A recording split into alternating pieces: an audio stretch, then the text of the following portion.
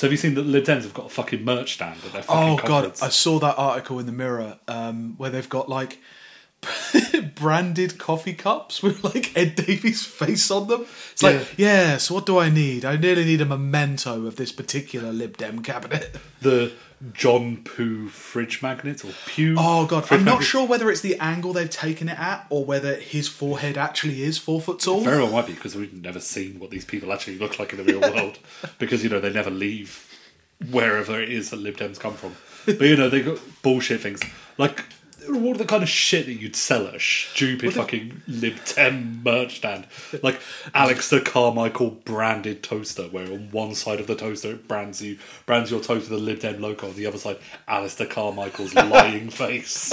Lib Dem QVC. Yeah. So here we've got a lovely item, a really lovely item. I love this. It's a Tom Brake 4-pan wok. It's fantastic. Baroness Britain ice cream scoop, where I love this little feature. You press this button, it brands her face, caramelizes her face into the side of your scoop. Only works on vanilla though. Only works on raspberry ripple. It seems like it has a little vein of red through there, but actually it's just vanilla ice cream. Look, a Vince Cable action figure with removable fucking hat and values. We get real weird with it. The Nick Clegg prosciutto de-rinder. Aren't you irritated with the fact that all of your politics comes with a thick vein of fat on the side? Here comes Nick Clegg. He's going to trim that fat away. You could trim the fat. Just like he did with your education maintenance allowance. I've just got it in my head. The Tim Farron medical nipple. Whoa.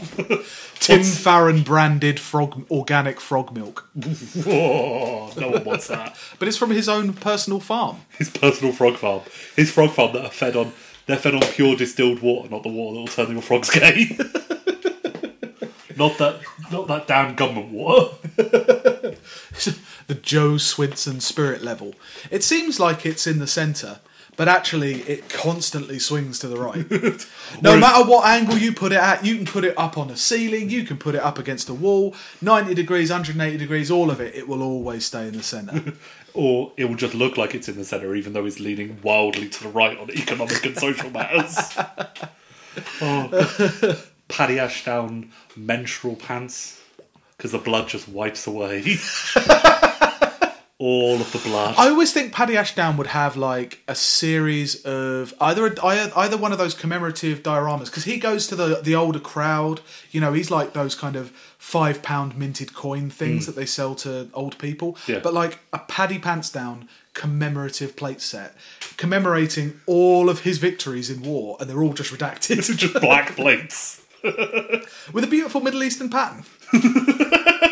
Blood red it is. Made in Yemen like his career. A series of magazines, if you subscribe to Lib Dem Monthly, first issue only £1.50, then they jack up the price. You collect They jack it up to £9,000. You collect you can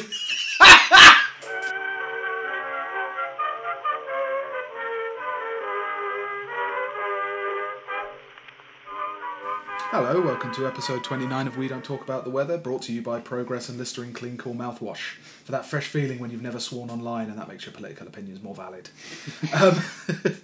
I'm Adam and I'm here with you. Hello. And we're here to talk about this week's news. We had a week off. Yeah, we had a week off because I was kind of had a cold stroke flu thing. We were both ill, and it definitely had nothing to do with Destiny. The thing is, it didn't. I was very It literally ill. didn't. I was at work the entire time, like, flipping out. I just have 3 max level characters now. But I was ill as well. That's why I was able to do monotonous grinding. I had a brain fever, but luckily I took all of my brain tonic, and now I'm better. If I got gigantism. Yeah. But yeah, so a lot's happened in 2 weeks. Yeah, so we had Parliament come back and debate the huge Brexit bill. We had TUC conference. We also had the Lib Dem conference, and we had Tony Blair coming back and having a huge go at somebody again. He does that. He does that Yeah. all the time. He's a bit of a piece of shit. But yeah, so what have we got? Yeah, so we're going to start with the Lib Dem conference. The Lib Dem conference is on right now. I love a good Lib Dem conference. A thing I found out, they have a choir. Junkie choir? No, it's like a proper choir that sings like just shitty, like 70s songs. It sings the great Lib Dem anthems of the Stuck in the 50s middle and with you. 60s. I'm trying to think of what would be like a traditional folk song that would work for like the Lib Dems. You know, like the Red Flag. And actually, there's a lot of very good folk union songs. Yeah. Unsurprisingly, there's not many songs that talk about how actually the legitimate concerns. And you know how If we had but world enough and time, would this coalition lady would be no crime. They've come out with their one of their big numbers. There's too much power in a union. Nice. Love me, I'm a liberal, sung unironically. Just sung completely straight. Well, Tim Farron stares directly into your eyes. That's why I'm taking your name. But did see that little gif that they put out, thinking that Vince Cable would come across as, I imagine, like charming and sweet, where he's putting on a fucking hat. It was an and announcement winking. for a party political broadcast. I don't know what the rules are for party political broadcasts outside of election time. If you just put them on the internet, Yeah, I guess you fine. can just do them anyway. But it was a 4-second clip of him putting on a hat and like Winking. winking or staring at people cockeyed. Looks like a serial killer. He looks like a very, very U-treeable candidate. I did see someone on Twitter described it as George Galloway shaving off all his facial hair to run away from the CSA. Because it is a George Galloway hat. It's a Galloway hat. It is the Galloway hat, coat. isn't it? Yeah. But it's sort of like, it's not even the fedora, you know, like the fedora has the kind of trim thing. It's more like a kind of, it is an old man hat. It's like a kind proper of, old man hat. yeah. It's like that hat, actually. It's similar to that hat. Do you remember Dick Cheney when Obama was getting sworn in? And Dick Cheney was there in a wheelchair in his huge black coat with his black hat, and he kept grimacing. It's exactly the same hat. The hat like the Nazi in Raiders of the Lost Ark. Yes, exactly the same. And it's a black coat as well. Yeah. I don't know what they were going for, because, I know what they were going for. They were going for some kind of, like, ironic meme stuff, but what is it with people that they cannot get memes? Because we had Activate the other day trying to start their own memes and not being able to do it, and it's... Do they not understand how that stuff works? How it has to gather some momentum before...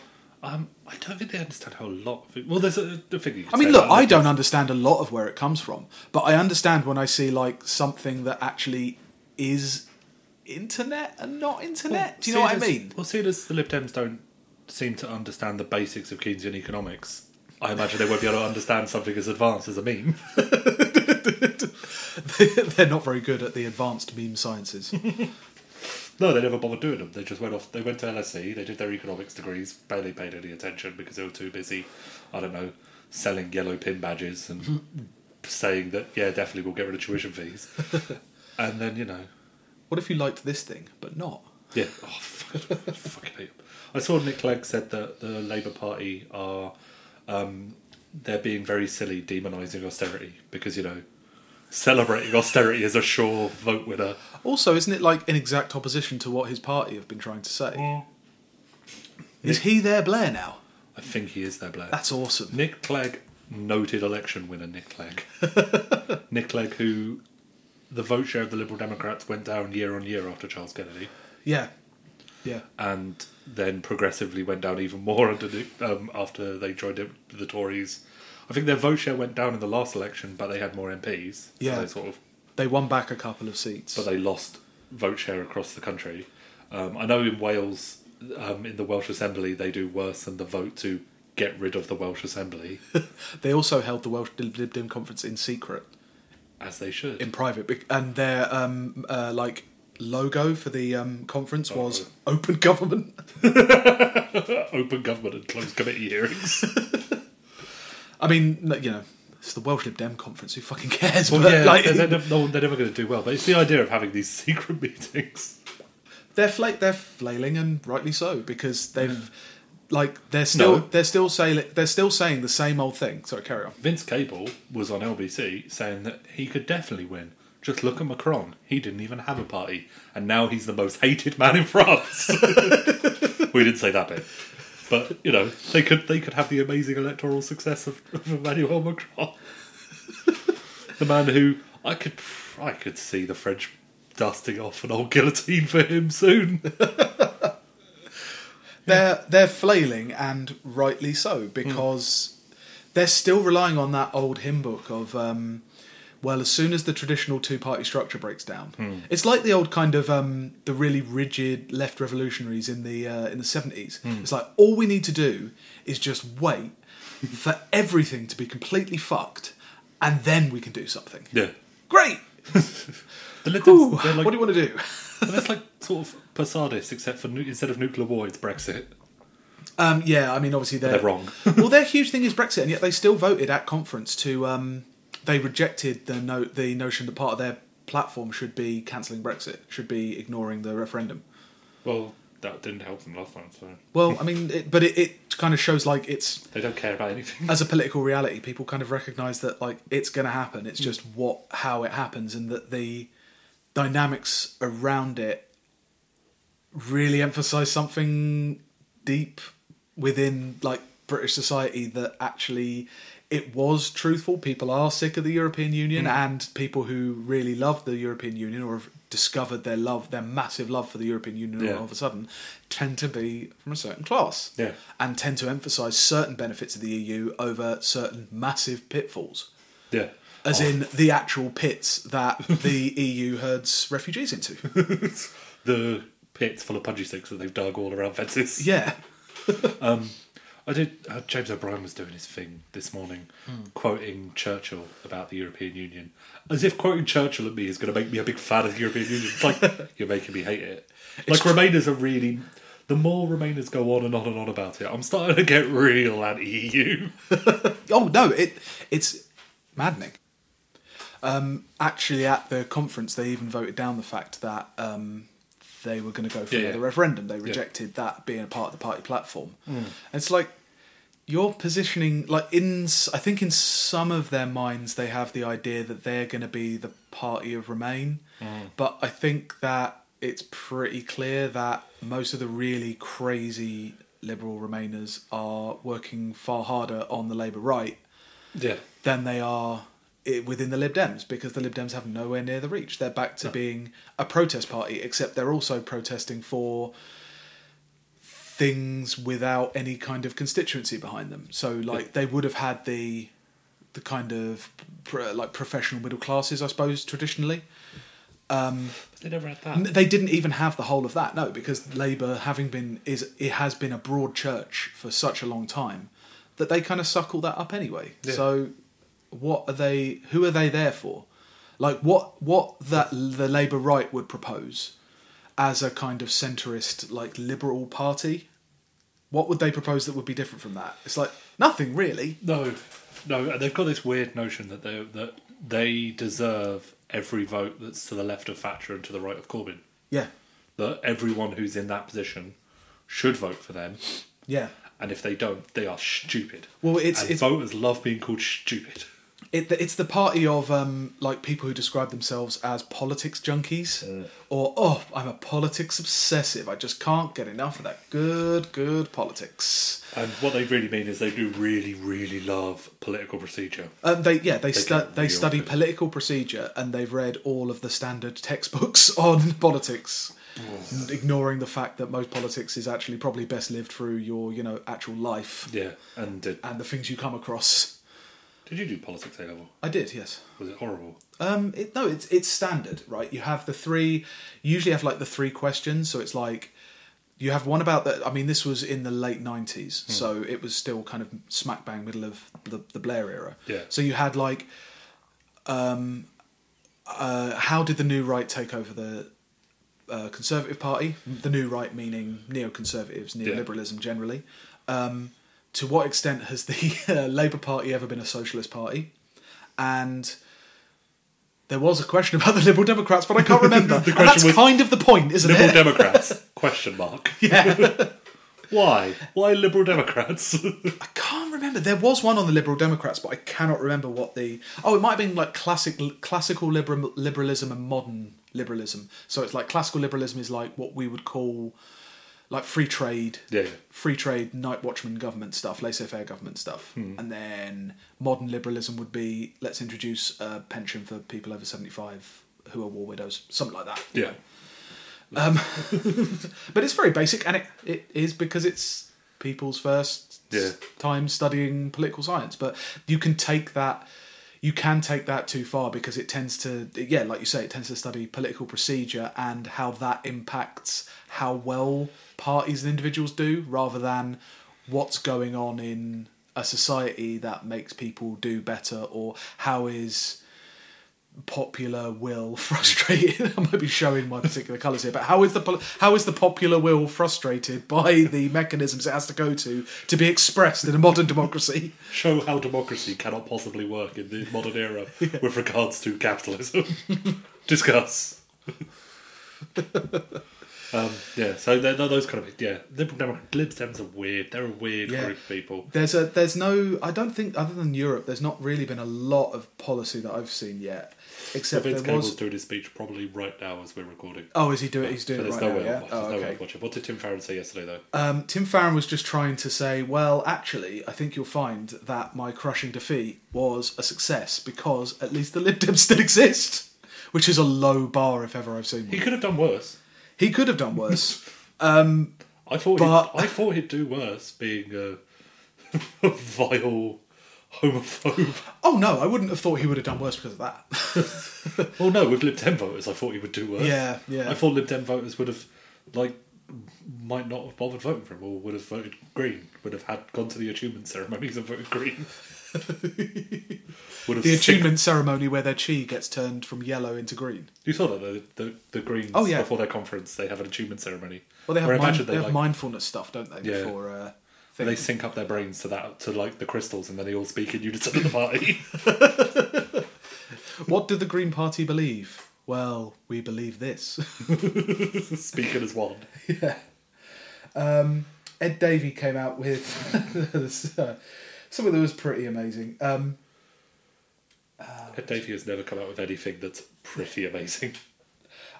I wouldn't say amazing. It was more like so indicative of where they go wrong. Okay. So he was talking about energy companies who overcharge people or do something that's against competition law. Again, not something that's immoral or a solution for higher energy prices, but when energy companies, the system that we cannot possibly disrupt, the private control of a utility, we cannot possibly disrupt this. So what we'll do is we'll make sure if they do wrong, according to this large book of laws and rules I have here, if they do wrong, that they definitely didn't help to draw up themselves, and that purposefully builds in the profit motive and a guaranteed profit into all of those privatised utilities. Yeah.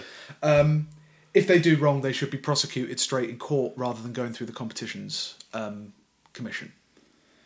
So, and his example is, he said, that's an administrative process. We should actually put people in court and have a prosecutor model as they do in the United States.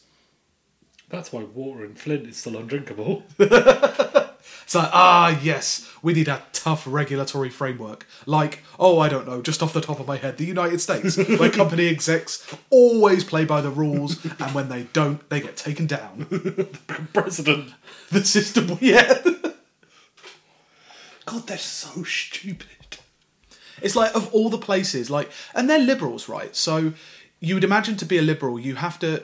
I think there are probably a few people who are, like we said, like politics junkies. There are a few people who've come across, like a journalist's book or something on how unfair capitalism is in some manner. One of those, there was a lot of those kind of books in the 90s, right? Yeah. And the early 2000s.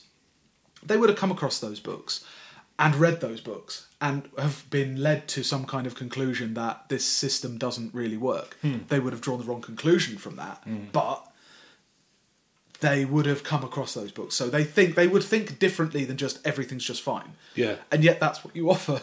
Yeah. The United States is a perfect example of this thing that I want to do. No. It's the worst. This is why I always expect them to do worse than they ever do. Yeah. Because the kind of person that's really motivated by, hey guys, let's follow the rules and do everything as it's always been done. But maybe I'll give you a slight benefit, but I probably won't because I'll betray you again and again and again. They focus on changing specific aspects of a policy that's wrong. So they're perfectly happy, and that's who votes for them. It's people who complain about the bins, and it's people who complain about too many people parking in an area. I complain about my bins. I complain about too many people parking in my area, but I know the vote Liberal Democrat won't make any fucking difference. Everybody does, but nobody looks for a root. But the people who vote Lib Dem don't look for a root cause underneath that. No, they don't go. What they'll do is like, for example, you didn't have the council pick up your mattress from outside your house. Oh yeah, I had to get rid of a mattress and they didn't turn up. And the bin men also haven't picked up my recycling for about 2 weeks now. Yeah. And the Lib Dems would see that as, well, the company that are running it, they need to be pulled up because they've obviously broken a rule in this rule book. Whereas in reality, it shouldn't be with a private company at all. Who, whenever they're too busy because they have to run at a profit motive, so they have less people than they do. Well, the example would be like those bin men, those recycling companies. They need a subsidy in order to guarantee more vans running a route. Yeah, that would be the tinker around the edge. I fucking hate them. Yeah, so that's the Lib Dem conference. Yeah, that's the Lib Dem conference. Next week we'll probably have a long, drawn out death rattle that's Vince Cable's speech. Next we were going to cover this last week, but it kind of like aged out. Yeah, I think Tony Blair's back. Yeah, he's back. Have you still got the Tony Blair banners and ribbons from last time? Have you put up the Blair tree? The Blair tree, yes. It happens to be an exact replica of the hanging tree from Tyburn. He's back. Well, he was... No, this is confusing because he comes back and goes away so quickly. And now nobody who even remembers who Tony Blair was. It's a radical act of forgetting. Just forcing forget-me-nows into our mouths. He suggested that Brexit could not happen if the government in power were willing to negotiate an emergency break on immigration. That's it. He said, well, you see, people are really concerned about this, so Brexit might not happen if we crack down on immigration. Yay! Go away. No, it's well, the Labour Party are doing that fucking knee-jerk immigration stuff again. They did it last week, did they? They did it a couple of weeks ago where they suggested that migrants affected British wages. Yeah. Corbyn mentioned it once. I feel like there's still some kind of battle going on within the Labour Party about that issue. Yeah.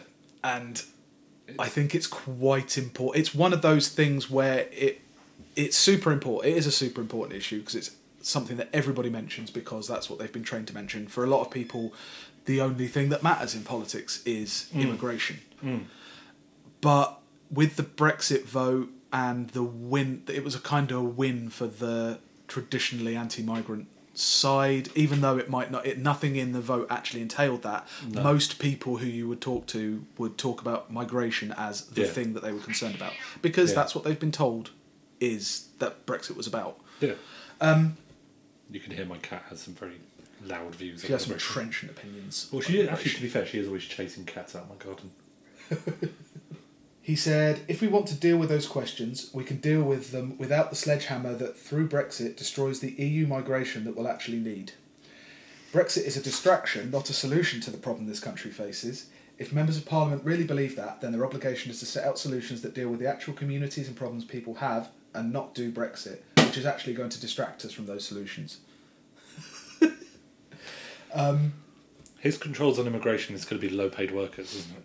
His solution to immigration was always low-paid workers. That was part of what he was happy to do when he was in power. The thing that I actually wanted to talk about with Blair, because he came back and he criticised Corbyn and said, oh well, the usual Brexit combined with an unreconstructed leftist programme from Labour will mean we'll be in very serious trouble. I wonder who the we is in that sentence. 2017, post-financial crisis, post-austerity. Post-austerity? I didn't realise post-austerity had ended. Well, I'm certainly feeling more flush. The Tories were talking about getting rid of the freeze on wages, but ever so slightly. Well, they were talking about getting rid of the public sector pay cap for firemen, prison guards, and police officers. But it's not even by much. It wasn't going to be much. It's scrapping the 1%, which is actually a pay cut year on year because inflation's higher than 1%. So actually limiting your pay increase to 1% means that you are losing money every year. Yeah. But anyway, so he's... 2017, post-financial crisis, post-austerity, you've got to listen to what people are saying and react, he said. It's so beautiful coming from Tony Blair because I have never seen a man react as badly to changing circumstances as Tony Blair. He could be on fire and not know how to piss himself out. It's awesome. I did not want to necessarily talk too much about Blair because his moment has passed. The full moon has waxed away and he's gone back to the swamp. Yep. I wanted to talk about Helen Lewis and an article she wrote. Noted communist Helen Lewis. Tony Blair. Noted left-wing deputy editor, prominent journalist, Helen Lewis. She wrote an article about how she feels she's being gaslit into hating Tony Blair when she actually doesn't hate him, she likes him. No shit, she likes him. Mm-hmm. Of course she fucking likes him. I don't think anybody particularly pressures her. I think they're probably just pointing out the flaws in her argument that he was a great Prime Minister for the majority of people. Yeah, she does bitch a lot about how mean people are to her on Twitter when they point out that she's wrong. That's my neighbours. I know. Let's start it here. My name is Helen and I have a problem. I don't hate Tony Blair the way I'm supposed to. I don't know what's wrong with me. I was a student during the lead up to the Iraq War when we spent hour after hour railing against the failure to wait for a UN resolution and the shameless bullying meted out by the popular press to anyone who stood against it. No, you didn't. She's not wrong there. Yet my visceral anger has gone, and I think I know why. Last year I noticed a feeling you rarely get as a left-wing commentator. The sense of being in tune with a wider consensus. Bash Jeremy Corbyn and you were bathed in support. Your opinion was treated as sensible, moderate, obviously correct. Oh my God, I thought, this is what it must be like to be right-wing. You've been right-wing for a long time, Last year I noticed a feeling you rarely get as a left-wing commentator. Bash Jeremy Corbyn and you were bathed in support. Right, so that means you bashed Jeremy Corbyn and you were bathed in support. I don't think you were bathed in support, I just think you joined the people who were bashing Jeremy Corbyn. Well, she was bitching about it for ages. And if it is that thing of like, well, you write for the New Statesman. You've always been bathed in fucking support from the rest of your ilk. but only them as well. Yeah. Like, she was like, this is brilliant. It's really great. I'm being treated as sensible, moderate, obviously correct by Matthew Paris. Do you know what I mean? There's those kind of people that would have gone, oh yes, the only people whose opinions I actually count as real. Yeah. There's also a kind of weird thing of, as deputy editor of the New Statesman, and I imagine pulling down a pretty decent salary and living a pretty decent lifestyle. Imagine she's earning a lot more than like your average freelance journalist. Yeah, absolutely. Like, it's not like she's on the outside all the time and suddenly she was accepted in. No, that's a weird kind of casting yourself as an outsider. She's a deputy editor of one of the two big political magazines. Yeah. I'm not sure which one does better, the printed word is. Or I imagine the Spectator does slightly better because people will just get subscriptions to that and go with it. But I can't. It's not like she is apart from them. Maybe and her. She's not a dangerous rebel. Yeah. She's not. Well, she's not like. I remember all of the opposition I had when I wrote my article on how Jeremy Corbyn's car parking charges. Relieving hospital car parking charges was a terrible mistake, and I remember being demonised. Well, yeah, she did because she's another one of those ones who does things about how. Well, that was it. She did an article a while ago about how the work-life balance in this country has too much life and not enough work. Like any left winger. Yeah, that was the thing that she wrote. That was the thing she wrote. Dangerous radical Helen Lewis. You're not working hard enough. Yeah. She continues, that realisation has since tempered my criticisms of the current Labour leader. Has it? What? I mean, it hasn't, because the very day that she released that article, she came out with, will come as a horrible shock to someone here that people will still die as a result of government policies if/when Corbyn is PM.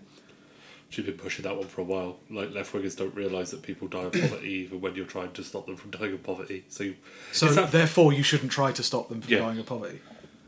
It's the same logic that they have for, like, those kind of people have for, well, we need to keep on selling weapons to the Saudis. Yeah. Because if we don't sell them, someone else will sell them. Yeah. And then there'll be much worse weapons, not good, honest, British-made weapons. Yeah. They always completely ignore the fact that the people who are with the Saudi military telling them exactly how to use those weapons are British soldiers. Yeah. They're the ones who teaching them how to triple tap. They will. That was us. Yeah. We taught them that one. Yeah, so you bomb the... You bomb a school, then you bomb the ambulances that turn up. The first responders, yeah. And then you wait a bit. And then you bomb the funerals. Yeah. It's funny, isn't it? Yeah, yeah. But if we didn't do it, then, the Russians would do it. That realisation has since tempered my criticisms of the current Labour leader. Yes, I might think that abolishing tuition fees is a worse use of money than rolling back benefit cuts, but that doesn't mean I think Labour's manifesto was a joke compared to the magnificence of Theresa May's offering. That's sarcasm. My occasional disapproval of Corbyn is not an endorsement of the alternative. Occasional disapproval of Corbyn when you're the deputy editor of a magazine that constantly told everyone not to vote for Jeremy Corbyn.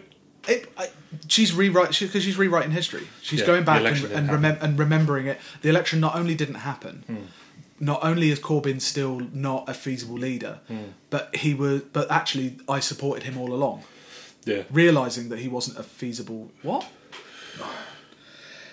Unfortunately, I think the eager Blair bashers of the left are luxuriating in the same warm bath of consensus, following the line encouraged by the right for its own purposes. That the sin of Iraq is all we should remember of the new Labour era. Tony Blair, war criminal. Take your opinions about Sure Start elsewhere. No, I don't want to hear about the minimum wage. The thing is with... So here's the other like side of her casting herself as an outsider in the first kind of few paragraphs. Yeah. She then casts everybody who opposes her as some kind of hive mind. Yeah. And it's so strange. One of the salient features of centrist journalists and kind of anti-Corbyn journalists is they have always had the idea that if a lot of people think a thing, that thing must by default be wrong. Yeah. It's a really weird tick. It's becoming more and more prevalent now with the use of populist as a slur. Yes, yeah, and absolutely. using saying populist rather than popular. Yeah. And it's like... Yeah. Never trying to explain what populist means beyond it's a bad thing. And it's trying to conjure images of Hitler crowds and being the one person who doesn't do the Nazi salute, in that photo, the one person who doesn't do the Nazi salute, or the lone Soviet dissident against the secret police. Because, to be honest, a lot of these people, even though they might not have been around in the Cold War, that mould of liberalism, that kind of anti-left liberalism, has its mould in the contours of the Cold War. Yeah. It's why they love all of those like dissident intellectuals from the Cold War who after the Cold War turned out to be massive fascists, like what's his name, Gulag Archipelago, Solzhenitsyn. Yeah, Solzhenitsyn was insane. He was an anti-Semite. He was a proper like mad Russian Orthodox, like Russian white Russian supremacist. I suppose is the closest thing you could say. And they all take their mould from that because they want to be the Winston in 1984, but they want to win at the end. Yeah, and they did win at the end, and then they're left floundering like this.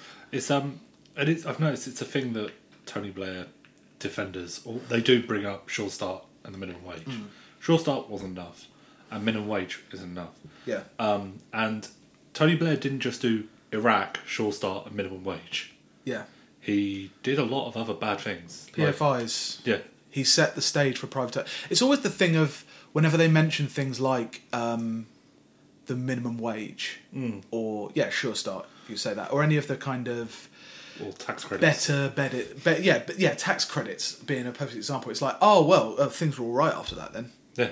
It's like, no, they weren't, were they? Because what happened in 2008, everything fell apart, and they immediately started the next government could immediately wipe all that away, and you were in poverty. Yeah, she does mention gay rights as a thing, the kind of changing of norms around homosexuality and LGBT issues.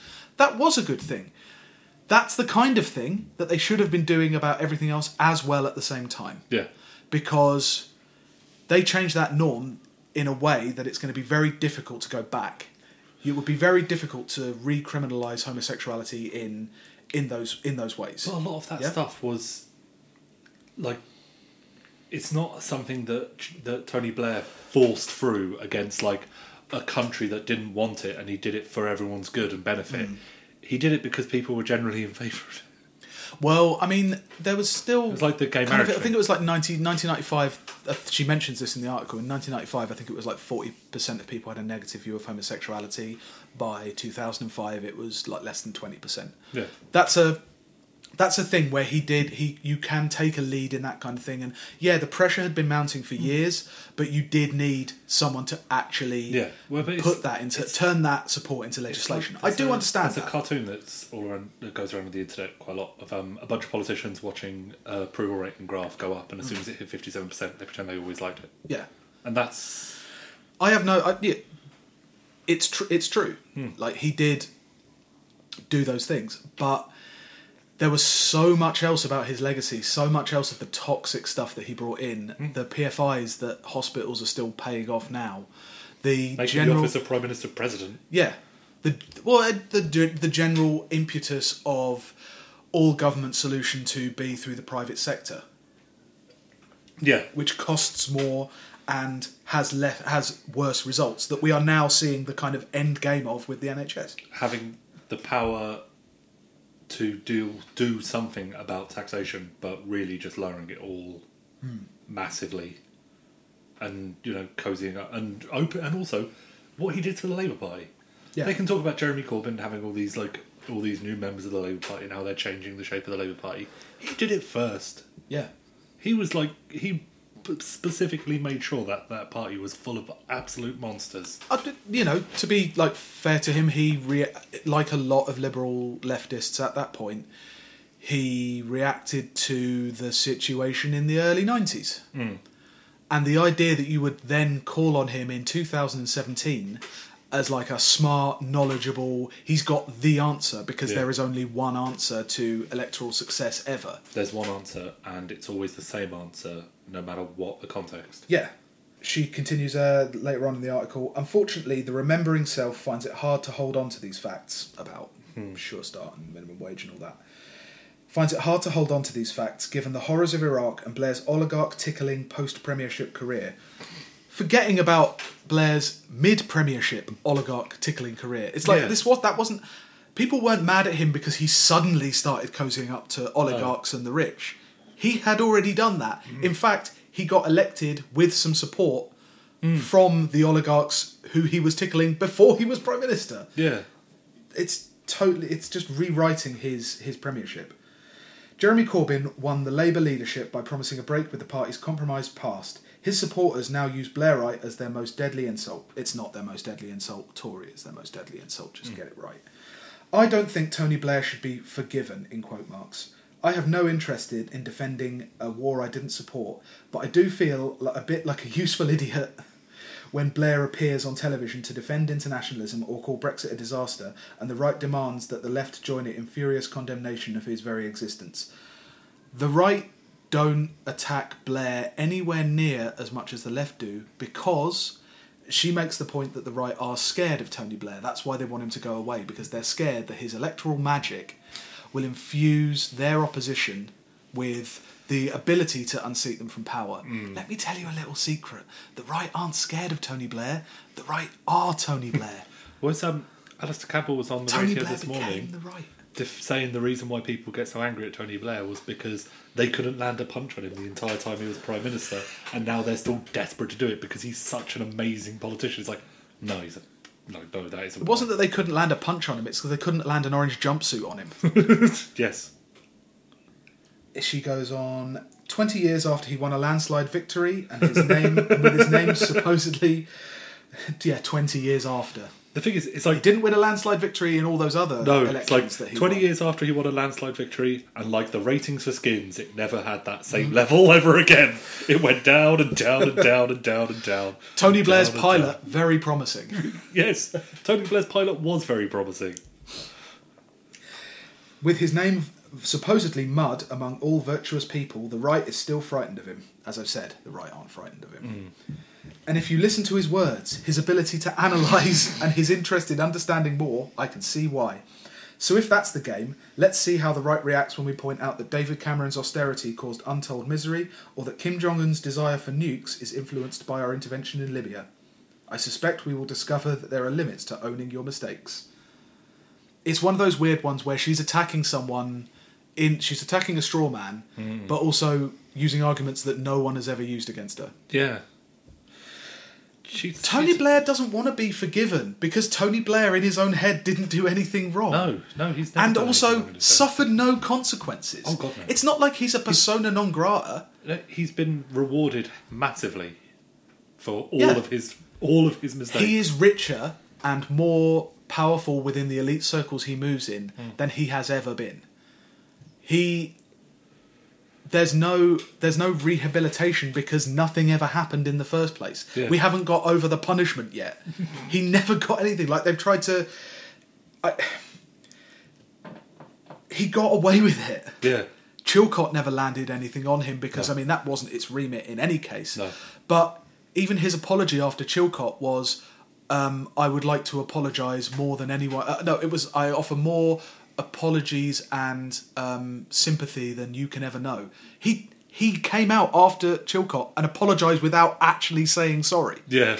He can't even say sorry. No. Like, numerous courts have ruled that he can't be tried. You know, he set off this huge genocidal chain of events in the Middle East. He set himself up as a peace envoy after that. Yeah. That's not a man who can be forgiven because there's no mechanism or human morality clause that covers this. Yeah, There's no, I don't know, some ethical dilemma like prisoners, the prisoner problem or anything. There's no ethics question set up here because it's all based on the idea that somebody wants to do right and can understand the difference between right and wrong. If anything, it's like punishing a dog where you've got to shove his nose in a pile of napalm. Yeah. No, he's never going to think. He's like Kissinger. Yeah. Yeah, and he's like Kissinger or Clinton or any of these people that don't think that they've done wrong because, well, they never have to feel any consequences. They've never had to feel any consequences. They've engineered it. They've engineered a society in which they don't have to, and that's kind of the problem. Because people like him don't have to suffer the consequences of what he's done. No. And the worst part, just to finish this off, the worst part of him coming back every 3 months or so, we should have a Blair ticker or something, a Blair clock, to see if there's some kind of... So many days since Blair last. To see if history has a mathematics about it. To see if, Maybe he does come with the waning of a season. He comes with the spring wind. The worst thing about him coming back every now and again is that he re-inflames the same argument every time he comes back. And every time he comes back, he becomes a different symbol to a different, terrible centrist or terrible liberal. Yeah. He comes back with exactly the argument. Maybe that's why he's so successful. He is still got a little bit of that snake oil left in that he comes back with exactly the argument that someone like Helen Lewis wants that particular week or that particular fortnight. It's there is something about the kind of people who defend him. It's but look, he followed the rules. Look at all these cases where all the things, and that's their issue. If he did good while following the rules. Yeah, it's that notion that there is no such thing as a completely immoral act if it's followed the rules. Yeah, because the rules are good. The rules are the thing that are most important. Yeah, as long as we have the rules, there is no good or evil.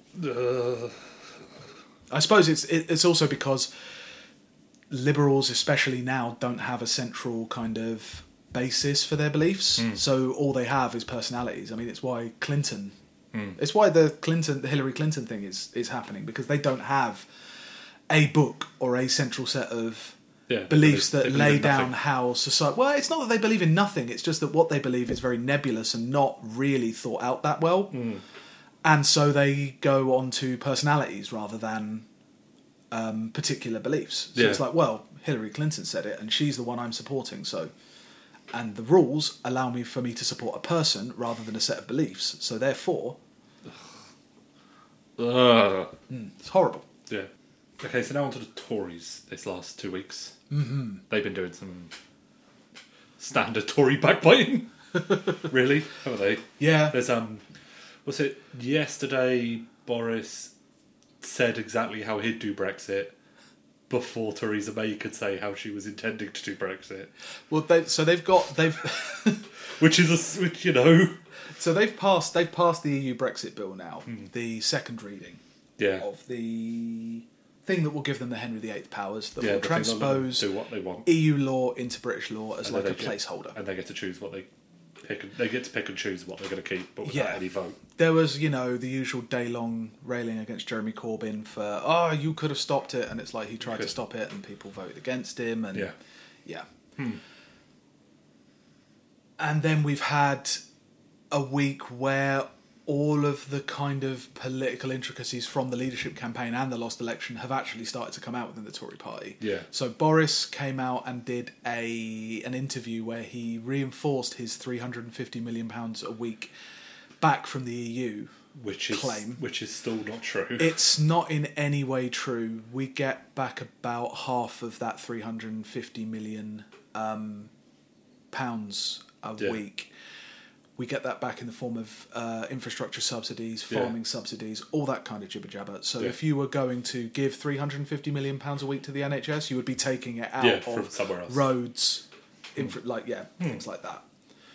It's still not true, and he has really, really gone after it, and he's started to attack Theresa May. Yeah, kind of subtly, but it's not subtle. Yeah, he was on the radio this morning, and there was a lot of talk of there was a lot of car metaphors. Theresa May's in the driving seat. I'm in the passenger seat. I don't want to be in the driving seat. I hate car metaphors in politics. I really do, because it's like it's a terrible metaphor anyway. Because people in the passenger seat literally have absolutely no If power. we were on the Romaniacs podcast right now, we would be talking about them. Yeah, he's in the passenger seat as we drive off a cliff. And then we continue the car metaphor. But it's, if we were in a Volvo, a European car. I did hear a good idea of why Boris is being a prick again. Yeah. And at first I was thinking maybe he's going for a leadership bid. Yeah. Jacob Rees-Mogg is so... Because Jacob Rees-Mogg has been the one that everybody talks about as, he should be the leader. But Jacob Rees-Mogg would be a terrible leader. Jacob Rees-Mogg is... He is a massive throwback. I'd like to think that they have enough context to realise how terrible a leader he would be. But then this is 2017. Yeah. Up is down, black is white, cats are dogs. Yeah. But so I was thinking Dave, I was thinking there'd be Boris running for leader. Yep. With Jacob Rees-Mogg in his little group. Sure. And that's the way of making Jacob Rees-Mogg palatable to the kind of person that supposedly Boris Johnson appeals to. Yeah. But you can't have two of the... You can have one clown, but you can't have two, and they're both too similar to each other for you to be able to do that. Because can you imagine them on a podium together as leader, deputy leader, or leader, chancellor, something like that? But the thing is, someone was saying it yesterday or today that maybe Boris just wants to be sacked. That he just wants to be sacked. He wants to be done. He wants to be kicked out, because then Brexit is not his fault. If he quits, he's just ditching, and then he'll be blamed for that. Yeah. Whereas if he gets fired for talking about the legitimate concerns of the Tory right, then he'll still be the hero of the Tory right. Well, it's a weird thing, because the Tory right is at once not in the ascendancy, but also there's only them left. Well, the thing is, they're never really... Because Osborne and Cameron have gone, who would have been considered on the make the Tories sweet and nice wing. Yeah. You can't even really say the Tory left. The thing is, the Tory right... liberal Tory left, I suppose.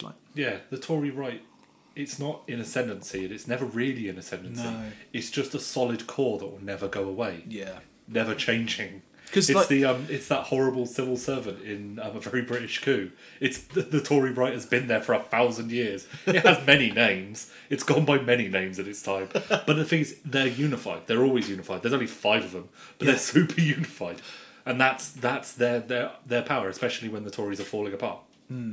Because the other person I would imagine standing up against him would be David Davis. But then David Davis, proven to be incompetent and he can't win. Although Boris and probably Rees-Mogg would be they'd be on the Tory right, but they would use the state to achieve their goals. Yeah. I think a lot more heavily than David Davis, who has a reputation as he's the libertarian hard right. So that hard right cleavage, even the hard right in the Tory party, kind of cleaves in two different directions. Yeah. Well, David Davis. But then he's also caught up. He's getting a lot of flack all the time about mishandling the Brexit negotiations. He's the face of the Brexit negotiations, which have become a laughingstock. Yeah. Well, there's even if they are or they aren't, the fact that he's on the front page with that attached to him all that time means his stock devalues. A friend of ours was pointing out that what he reckons the Tories want with Brexit, and the reason why it's going the way it is they want no deal. They want the final gift that the EU will give the Tory party is a thing to blame forever.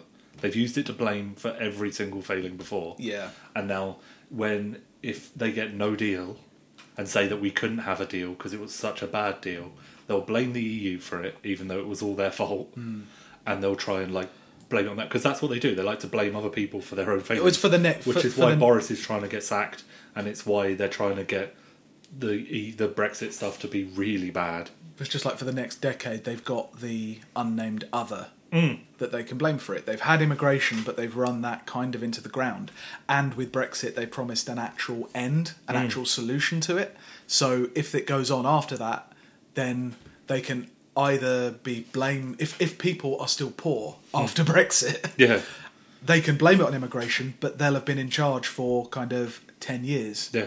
And so then can be blamed for not doing anything about it. But with the way the world's going, what will happen is they'll end up blaming Europe so much that within about 5 years we'll be going to war with France. Fall back on the old patterns. Yeah. They'll decide that we need to go to war in the Iberian Peninsula. Normally I would say that's insane, but it's 2017, so... Yeah. I think what else have the Tories done? There was a small thing. There's a thing that fucking sucks. So when Parliament reopened, obviously the big first thing was the Brexit bill. The second thing that they did was they introduced a bill under the name Selection Committee Nomination to General Committees. That sounds boring. Yeah, it does. But like all boring things, it's also deadly. Yeah. Usually, standing committees, which cover things like security, home affairs, drug policy, things like that, have a balance of Labour and Conservative and independent MPs sitting on them. I don't think you can be on them if you're in the shadow cabinet or the cabinet. Yeah. They've re-engineered it so that the makeup of these committees will be I think it's usually 4 Tories, 4 Labour and 1 Independent to break the tie, and they're going to make it into 5 Tories, 3 Labour and 1 Independent.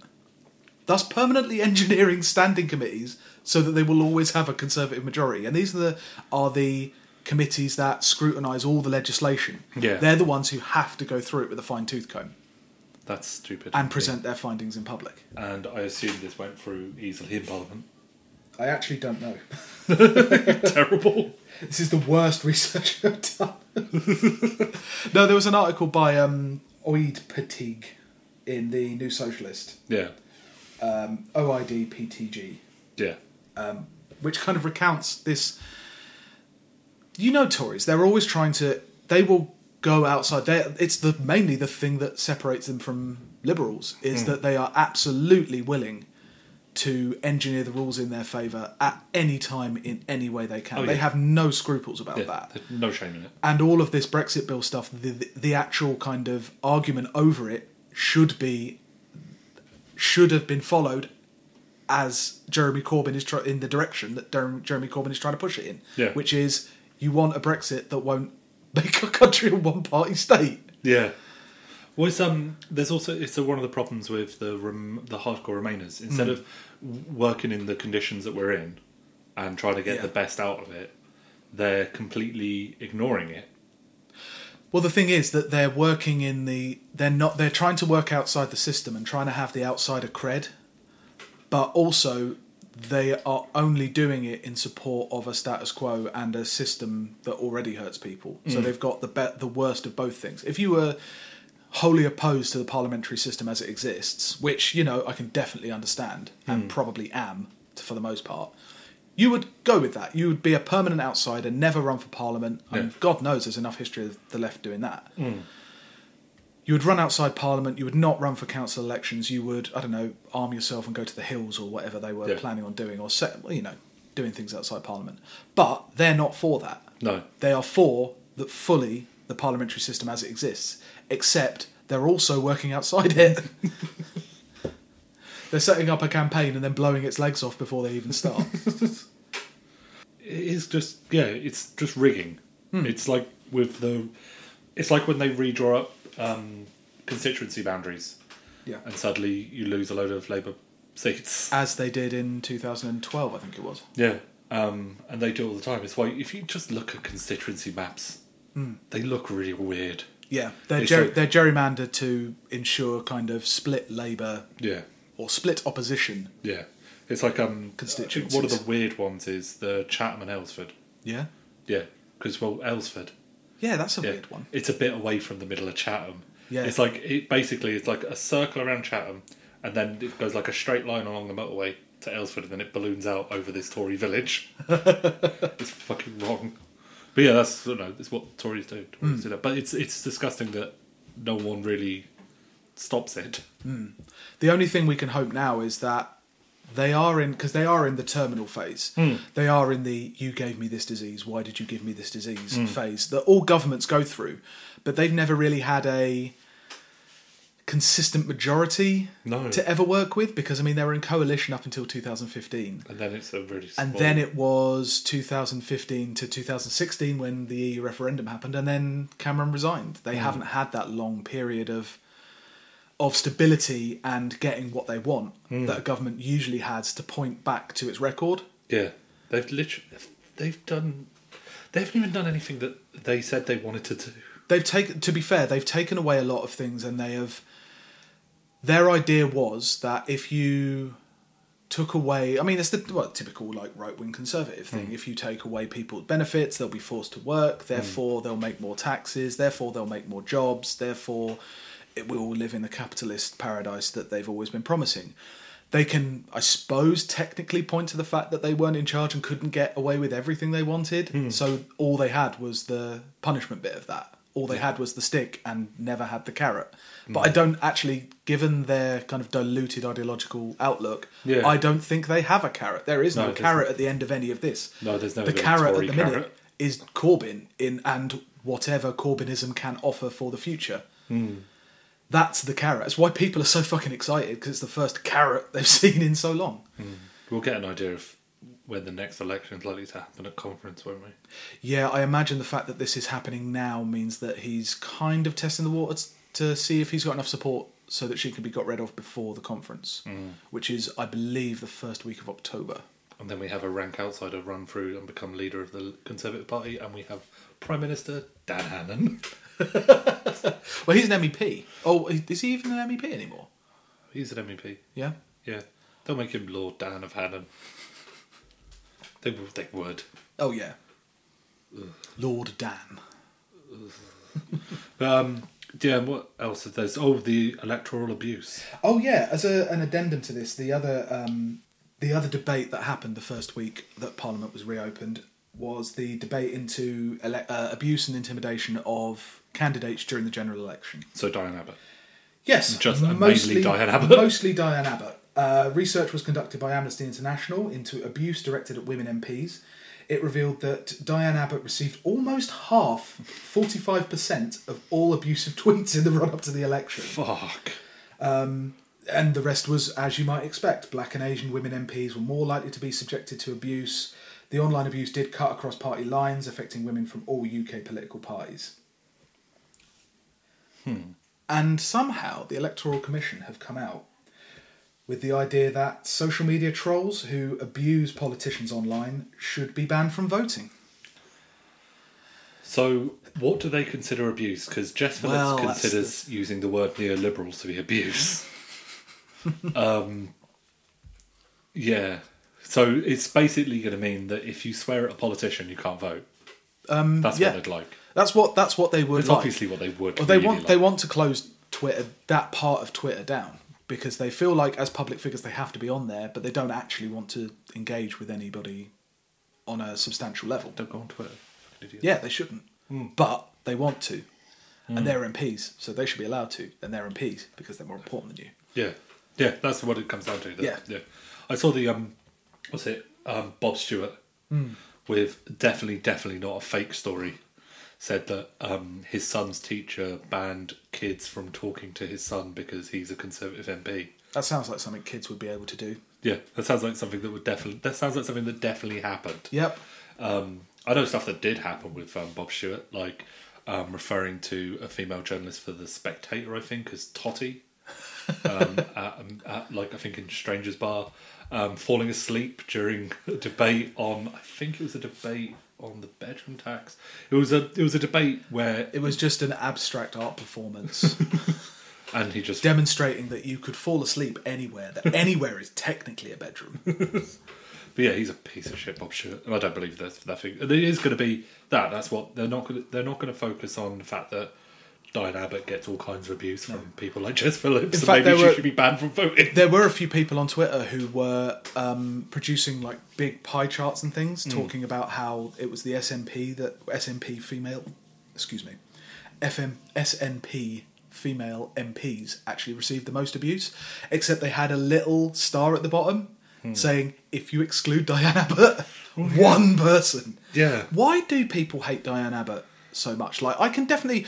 Everybody I come across, they don't know any politicians. They don't know anybody else on the Labour front bench. They will have a massive go at Diane Abbott because everybody knows who she is. She's a fat black woman who's in charge. It's that. She's got the triple threat of she's black and therefore it brings out all the old racists. Yeah. She's fat, so there's like the implication that she's lazy and stupid. And she's a woman. Yeah. And it's all of those things coalesced into this one person who, in reality, is quite smart and capable. Yeah. Which just pisses them off even more. Also, she doesn't back down that much. She's quite good at standing up to it. Like, I saw that there were people complaining that she used the N-word. The best thing about that is, did you see that? She used the N-word in describing what people were saying to her. She was on Good Morning. And she was describing the abuse she'd had. Yeah. And like the number, like if you search Diane Abbott that day on the like Google News tab, all it was like Diane Abbott fury as she says the N-word and a white woman has to shut her up. Yeah. And say, you can't say that at this time in the morning. And it's like, yep, you've all got your priorities straight. Yeah. It's stupid. It's there's a lot of people on like left Twitter with, was it Abbott's Law? No, I don't know that one. Oh, it's if someone has a terrible opinion, if you go back through their Twitter timeline, you'll see that they've been bitching about Diane Abbott as well. It's just the thing that they all love to do. I mean, I suppose I definitely bitched about Diane Abbott.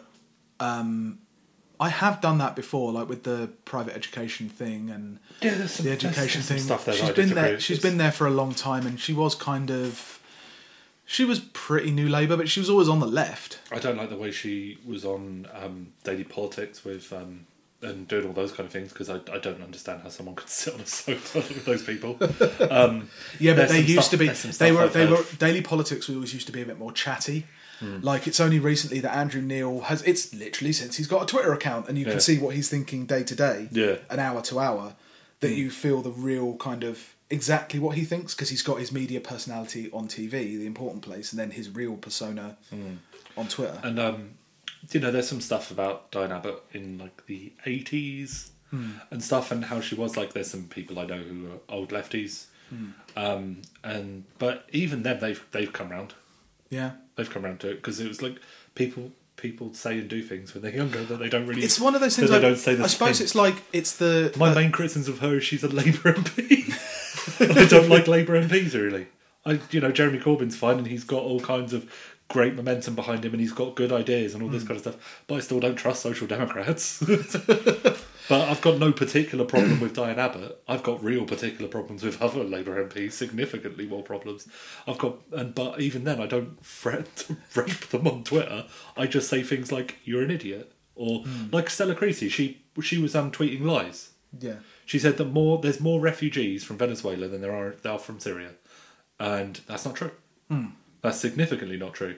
And then when people pointed this out, she got all annoyed and then said that it was some Tory MP had told her this in Parliament. It's like, yeah. It's like, shit. Why do they not have a greater sense of why a Tory MP would lie about that?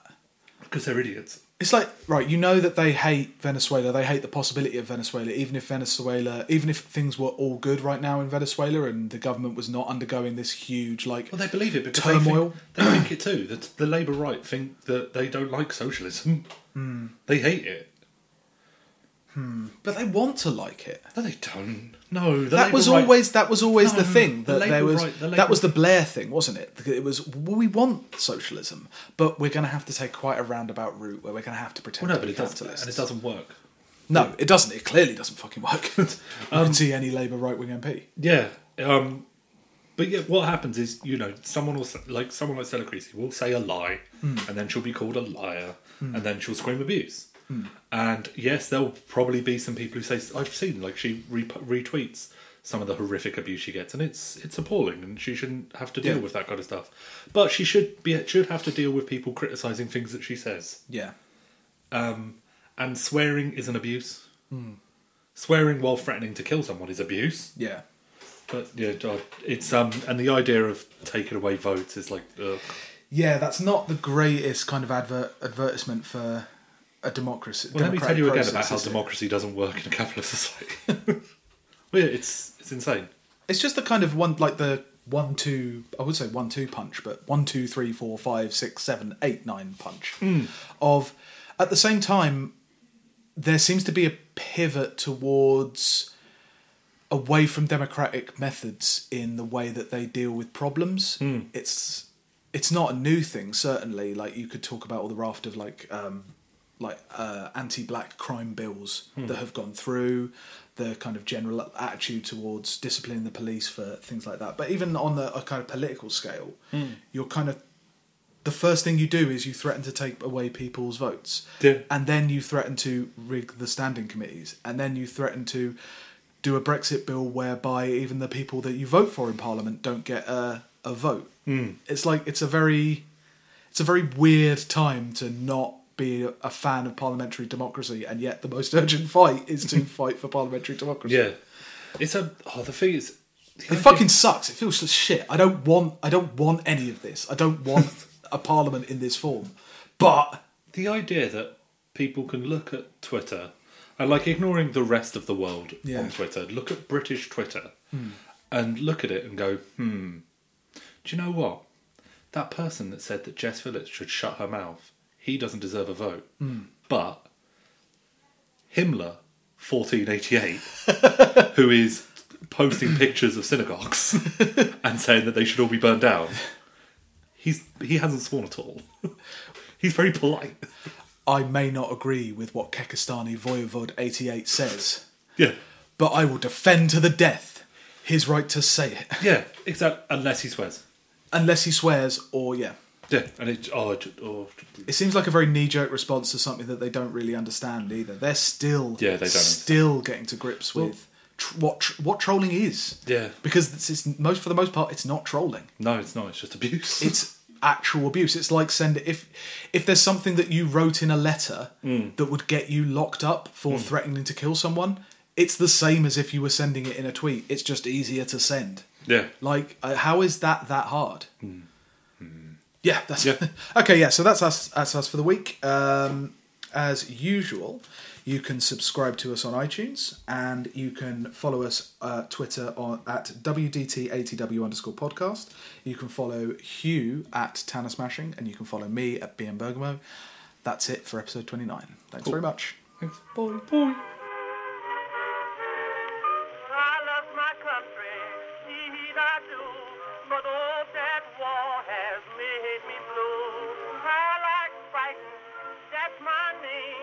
But writing am the least about the fighting game. When Mr. Hoover said to come.